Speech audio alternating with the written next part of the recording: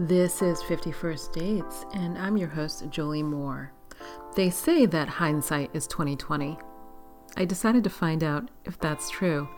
Every week, I'm going to read a chapter from my memoir, 51st Dates, then give you the backstory and commentary on what really went down. It's been 2 whole years since I went on these dates, and I'll be experiencing them along with you as I read. We'll find out together if my future self learned anything.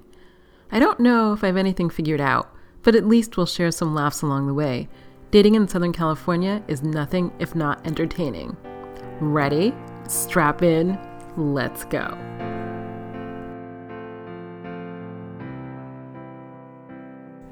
Welcome to 51st Dates, episode 45. This is your host, Jolie Moore. I'm sorry, I'm laughing because I tried to do this intro and then didn't understand why I couldn't hear anything, but it turns out you have to turn the microphone on. I'd probably muted it because I was doing a podcast, which I think will come out in December, and I needed to cut some kind of noise out of the background. I think my dishwasher. Anyway, how are you? It is Sunday morning. I've been biking. It's kind of cloudy, cool in Los Angeles. Even though I try to, actually I'm really cutting down on the relationship content that I'm consuming, I still dabble occasionally, mainly because there's stuff left on my Kindle. And I do read everything. And if I bought it, then I'm getting to it. But one of the things that I was thinking about this week is that part of the issue with dating is I felt like, how can I say this? I felt like these guys wanted me to hire me, or they wanted me to do a job for them, I guess, for free. So they wanted sex and they wanted companionship. And then they also wanted help with their work, no joke. There's this one guy, I think his name is Alexander, and that's actually his real name. And he, oh my God, he was an artist of some kind. I think he did stuff with Found Art. I don't remember all the details. And at some point I was like, I don't do this texting thing. I was standing outside a theater. I remember this. I was like, I don't do this texting thing. Let's get together. And he was like, sure, but before we get together, I'm working on this project and I was hoping you could help. And I was like, I don't know you. Why would I help on this project? And so he never wanted to meet in person. So eventually, I texted him and I was like, it was great chatting with you, but if you don't want to meet in person, then I'm going to move on. And I thought that was it. And then every so often, he would text a request, I'm looking for old photos, or I'm looking for X. Do you have any resources? And I was like, okay, so we're not even friends. I literally never met you in person. And while your creative pursuits sound interesting, I'm not going to help you. I have a job. It takes up a lot of my time, and I need to focus on that. But it happened again, actually, with a guy who has a website, and he was like, "Oh, have you seen my website? This is," and I met him in person, and then I met him in person, and I didn't date him, and then I passed him on Tinder. I was going back through Tinder matches and I saw that I apparently matched with him before I met him in person. God. And, I think LA is big. And I think I just pinged him on Twitter and I was like, oh, how ironic. We matched before we met in person. How are you or whatever. And he, I think he emailed me because he had my email because we had met in person. And he sent me an email and he was like, oh, I want you to check out my website. Literally, I thought it was just to look what I'm doing. And I was like, cool. And then the next one was like, oh, I'm having some difficulty doing some copywriting. What do you think you could do to help? And I was like, you know what I should have said? I should have said, how much are you paying? Actually, I don't do copywriting. It's not really a skill I have. So I was just like, okay. But, sometimes it was more subtle, but not always. There was a guy who's actually not in this book who was like, he would sit around and he'd be like, oh, I'm having like problems with work and we really need to write this content, me and my partner, and my partner's kind of flaky. Okay. And I was like, well, why don't you write the content since you think she's flaky and you don't think she does that good of a job at it? And he was like, oh, I just can't do it. And he would bring it up all the time. And at some point, I realized that maybe he thought that since I was a writer, and he had his partner talk to me, that maybe I would help them. And I thought, but I don't work for free. And I'm not that interested in working for you. Like, we can date, but I don't want to like do your job for you. And it just happened again and again. And my general response, because my general response is, that's really interesting that you have this problem. How is it that you're going to solve it? And I think that at the end of the day, I'm sort of looking for two things. One, I'm looking to see whether or not they have any problem solving skills. And B, I'm looking to see if they honor my boundaries. Although in that case, that was not a problem because I was never going to do it. Like the people who asked me point blank, I said no. And the guys who I saw for a longer period of time, hinted around about it. And I kept thinking, well, that looks like a problem that you need to solve. And I don't know how to temper that. So in a relationship, I think I'd be much more amenable to... I don't know how to say it. I would be supportive. I'm more than happy to be supportive. I just don't want to do the work for them. I was married for years and I did a lot of the work. And, I think for my ex, my idea of being supportive was come up with ideas, read the drafts, help me with the execution. And I did it because I thought, I don't know. Actually, I don't know if I thought that much about it. But it's just that I don't want to do that again. Like, I did it, it's done, but I don't want to like help another man through his career for years. I want somebody who can do all of that themselves.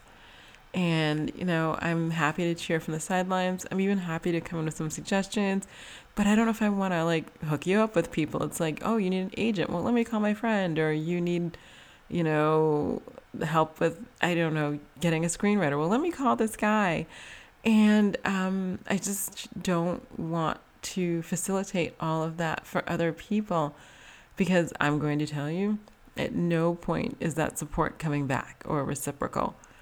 Or sometimes people actually do offer to help me with things, and all I can think of is like this one guy. He sends me this graphic of like a book cover, a 3D book cover. And he's like, oh, isn't this great that I did this graphic for you? And I think, A, I have people that do that. B, if I need like a graphic on the go, I have like 1,000 resources that can do it in 4 minutes.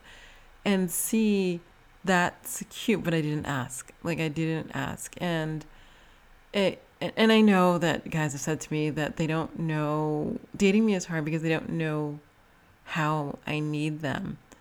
And I need them to be an adult. I need them to grow up. I need them to be single. I need them to be solvent. I need them to like me. That's actually what I need. I don't think I need like help with my career. Look, I can use help with my career, but I have not dated the person who could do that. So it's just... dating, I want to be mutual. I don't want to be anybody's mother. I don't want to clean up for you. I don't want to cook for you. I will cook for you, but I don't want to be obligated to cook for you. I don't want to be obligated to help you with your job, to support you, to pay for dinner. I just don't want obligation. All I want is love. And it's actually quite that simple.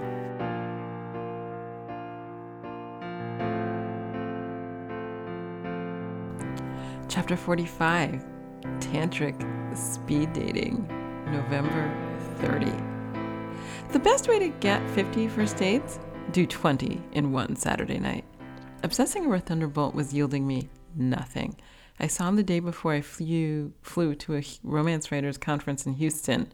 It was the only time I'd have available in the upcoming weeks, and I wanted to see him. Rather than the back and forth texting between us that I'd grown to dislike, I took my friend's advice, and not only was I 100% myself, I asked for what I wanted. Me, I'm flying to Houston this week for a week. I'd love to see you later tonight if you're free. Thunderbolt, I think that could work.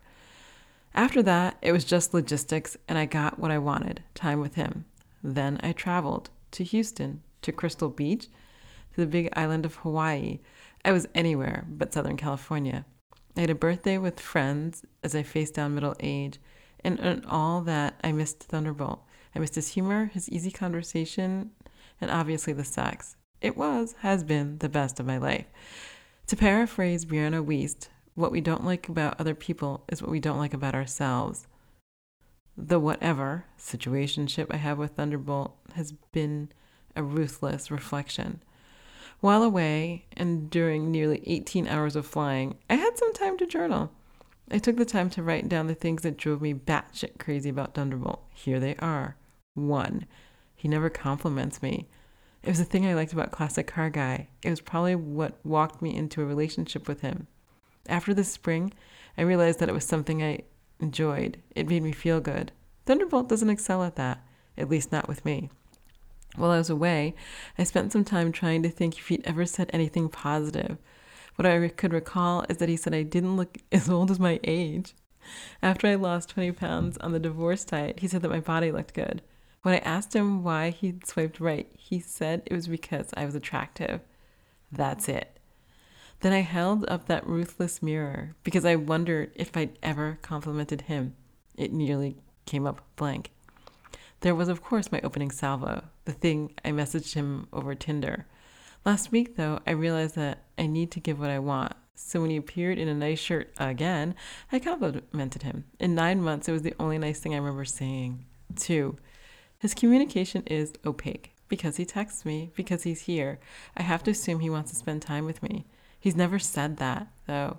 Instead, his texts are all hi and are you in town? I've been better about being direct because the other is mentally exhausting. It's been better, not perfect, but better. 3. He never says what he feels. He talks about around a subject whenever I ask a question that touches on how he feels about something. Of course, I've never said a thing about how I feel about him. The thought of saying anything nice seems like I'd be walking on the third rail. When I was going to say something in October, I completely lost my nerve. He talked about the casual, non-monogamous nature of the thing we have. That kept me quiet, because who would want to say anything in the face of that declaration? It's bothering me, though, not saying anything. I can't say why. Of course, I'm having all these thoughts on the heels of reading a self-help book that suggests, like they all do, that if I put my energy into this situationship, then I won't be open to meeting anyone who really fulfills what I want and need. The mirror, though, is not flattering. One other important note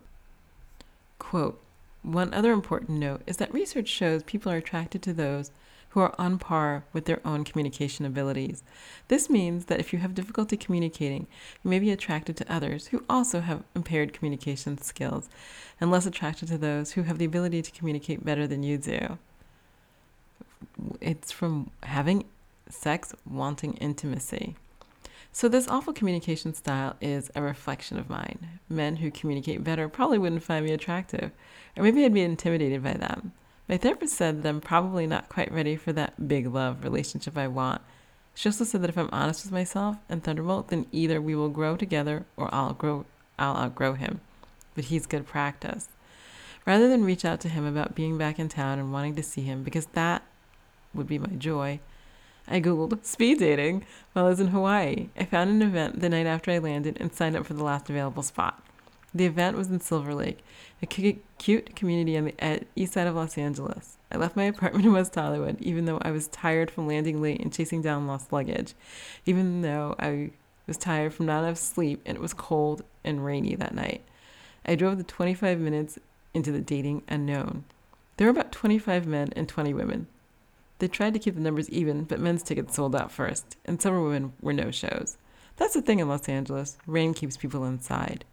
I went in blind. At the registration desk, the facilitator handed me a pouch filled with beads, its tiny beaded letters in it. My letter was M. The men's pouches were empty. She inscribed that 12th letter of the alphabet next to my name on a list and welcomed me. We went into the room, a large one inside a yoga studio. The middle of the room featured a colorful blanket with a picture of one of the Hindu goddesses as well as candles. We each grabbed a blanket and sat in the circle waiting for instruction. We opened with deep breathing exercises, then she explained what would happen this evening. We'd engage in 1-minute tantric exercises with each man. Then he'd close his eyes and we'd put a bead in it if we were interested or not if we weren't. Like Bumble, it was a woman's choice night.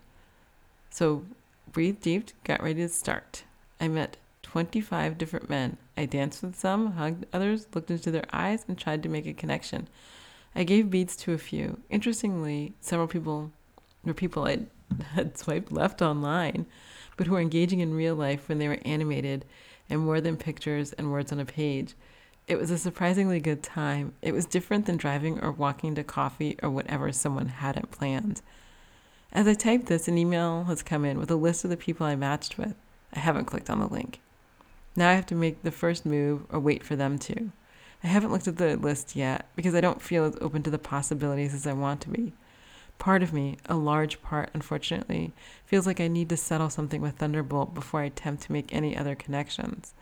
I worry that I'll do what I've been doing all along, allowing myself to keep things superficial on dates because I know they can always come home to Thunderbolt and it will be joyful and fun and will keep me from focusing on anything else with anyone new. I don't want a new person to become the guy I used to avoid feelings about the other guy. That would be a repeat of the very same mistake. Then I'd be on a hamster wheel. I wasn't ready to repeat the cycle.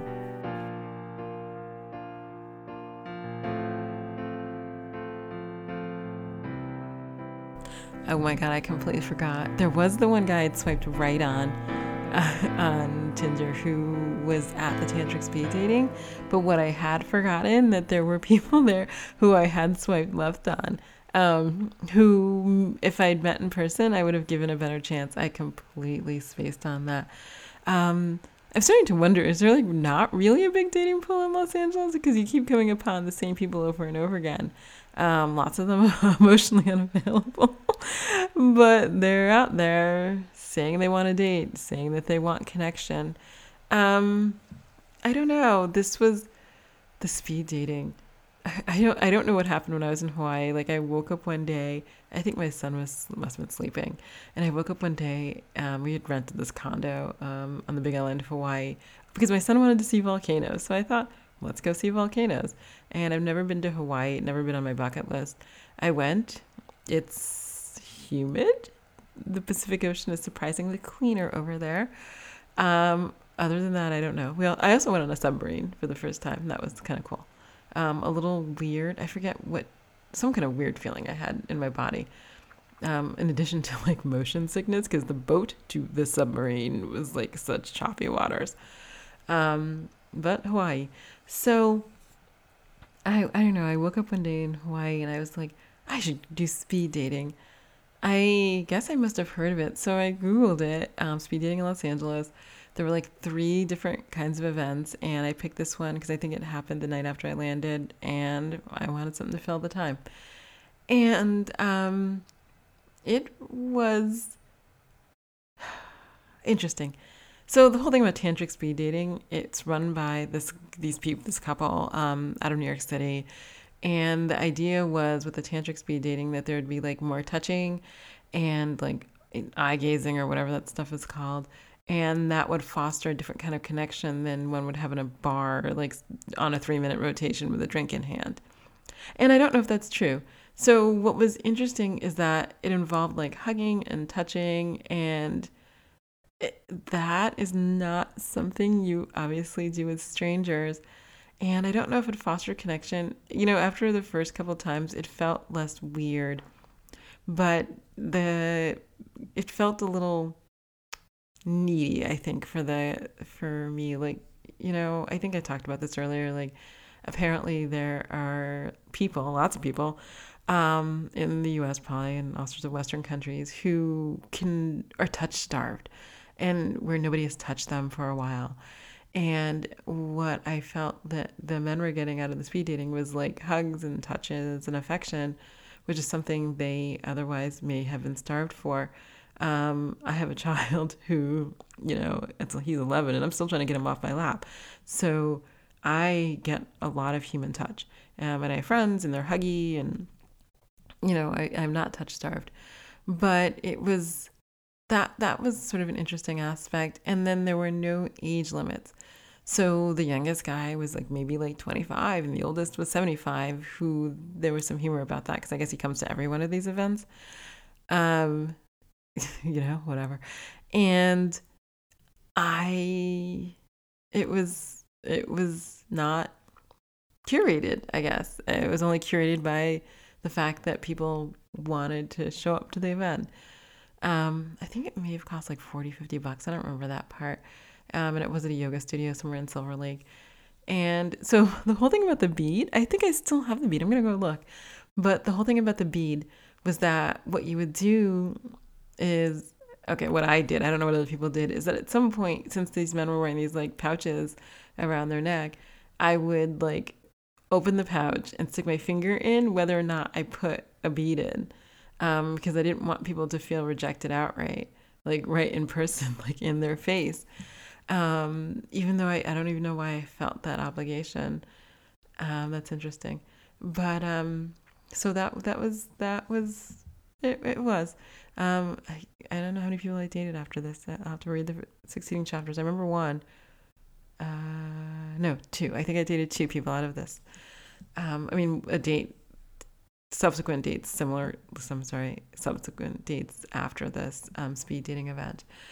And I talked to a few, but they never like asked me out. And I had gotten by that point exhausted with, hey, you want to meet? Hey, let's make plans. They just kind of wanted to, in this case, because she gave out email.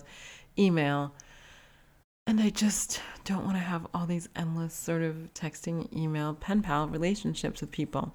I'm never going to put it on my profile, but really, I don't like it. Thunderbolt. Oh my God, this guy.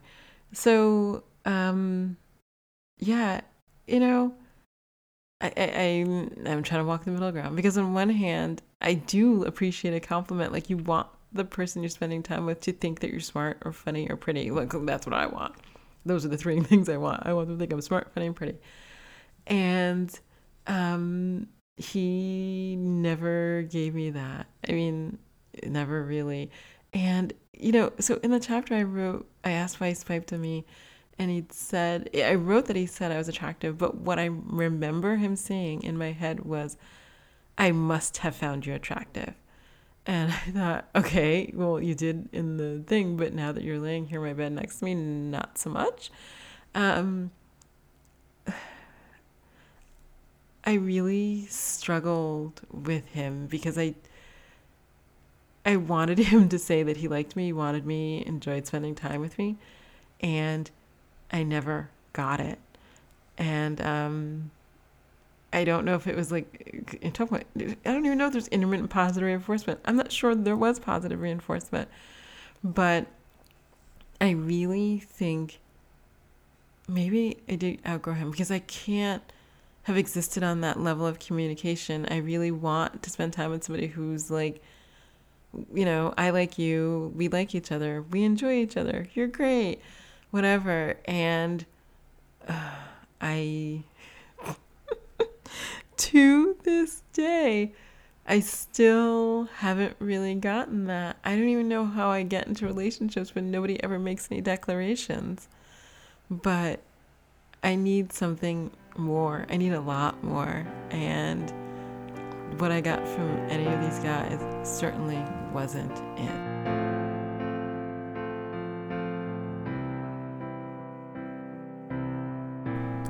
I'm Jolie Moore, and this has been 51st Dates, the podcast. If you enjoyed listening, I hope you'll share, rate, and review it on Apple Podcasts. It will help others find the craziness that is dating in Southern California. Also, please hit the subscribe button on your podcast app.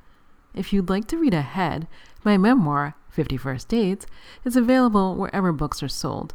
A link is always included in the show notes. I'm also a romance writer.